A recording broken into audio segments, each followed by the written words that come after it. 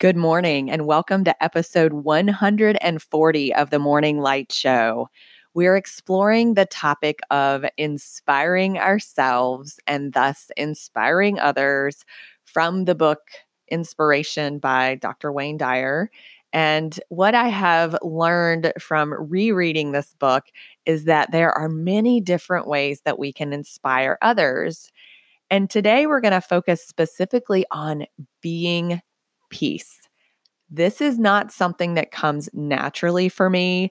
I tend to be the energizer bunny and want to just uplift and get people excited about things, kind of like a cheerleader energy.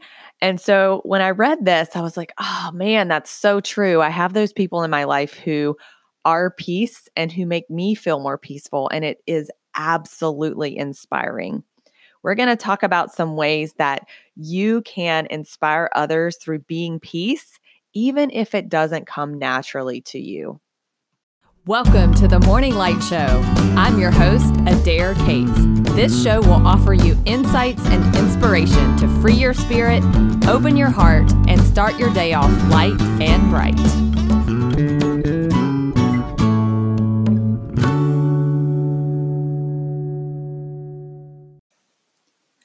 When we are at peace, we automatically inspire peace in the people around us. In fact, there is research out there that indicates that in a group setting, the energy of the group actually synchronizes with the energy of the person who is the most peaceful. And I find that to be really beautiful. If you are someone who is mindful of energy, sensitive to energy, then you will easily be able to recognize when you feel a sense of anxiety in a room or when you feel grounded and peaceful. And you'll know that based on how you're feeling on the inside because you're literally just reading the energy of the room. I'll give you an example.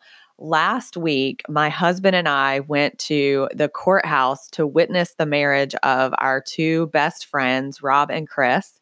And there were literally 50 couples there getting married at the same time. It's a group ceremony that they do every Friday afternoon.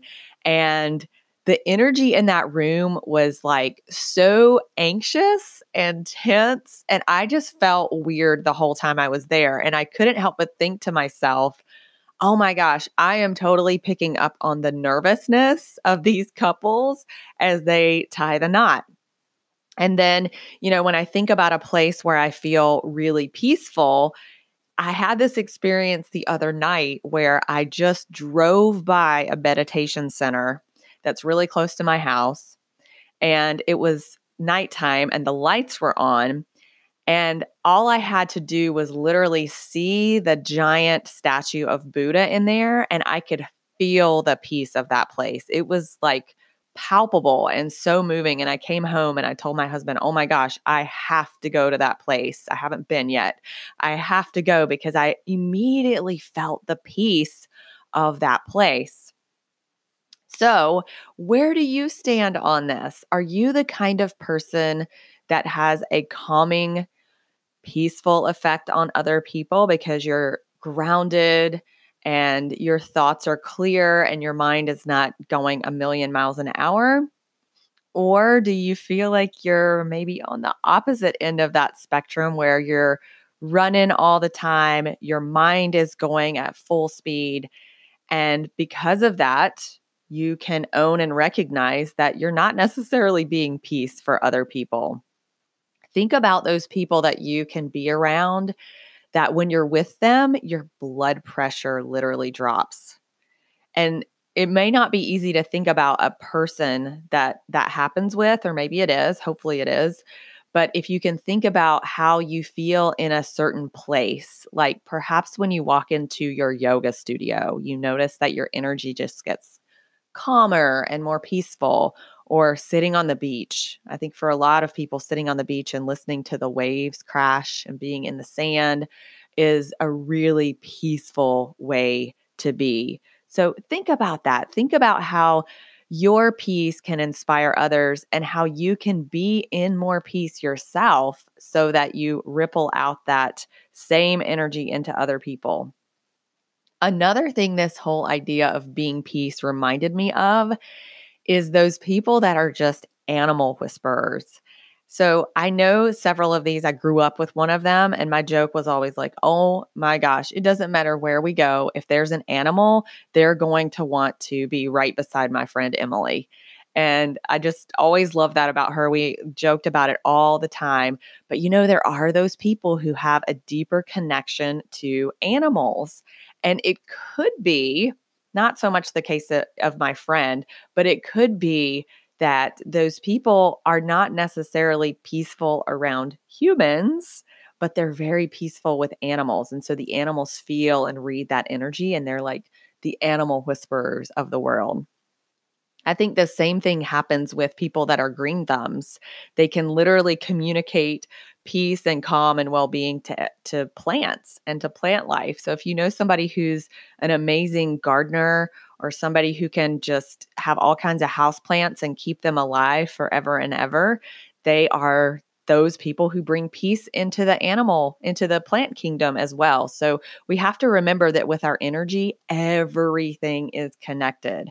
And when we can reconsider that and think about how we are showing up in the world, we can be more mindful of how we're choosing our thoughts and how we're choosing to emote in a way that brings peace to other people and helps remind them of the truth of who they are and where they came from.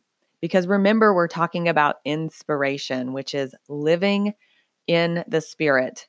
And when we are being peace for others, we are literally reminding them of who they are and where they came from the infinite world of spirit. In fact, oftentimes, if you attend a Sunday worship, you'll have a portion of the worship where you do the passing of the peace. I know the church I've been attending has the passing of the peace, and we all say, peace be with you. And it does feel like a collective grounding in the worship time whenever we do that. We're all connecting with each other and we're remembering the truth of who we are and where we came from. Okay, so if you're like me and this being peace thing does not come very easily for you, then I highly, highly recommend 2 practices. First of all, meditation. Because meditation slows down your brainwave frequency when you're practicing, it will help you to slow down your brain frequency when you're not practicing. But the key is you have to be consistent with your meditation. Even if it's just 10 minutes a day, it's the cumulative effect of the meditation that's going to help you be that peace for other people. The second practice that's really related to the meditation is being mindful of heart coherence. And we've talked about this before on the show, but whenever our heart beat is regular and coherent, it means that our heart is communicating in a very synchronized way with our brain, and it brings a sense of calm and peace to our autonomic nervous system and therefore our whole body. I'll put a link to that heart coherence resource in the notes as well today. So I want to leave you with the thought of who is it in your life that inspires peace in you, and how can you be more like them? And then I just invite you to go out today and be in some different scenarios that make you feel peaceful so that you can ripple out peace into the world. So maybe that's spending some time in nature. Maybe it's an extra long meditation or a really nice cleansing yin yoga class, and go out and be peace in the world because we need it now more than ever. All right, so we're going to flip the switch tomorrow on the show and talk about a subject I'm a little more naturally good at, which is living passionately and having that vibrant energy to inspire others.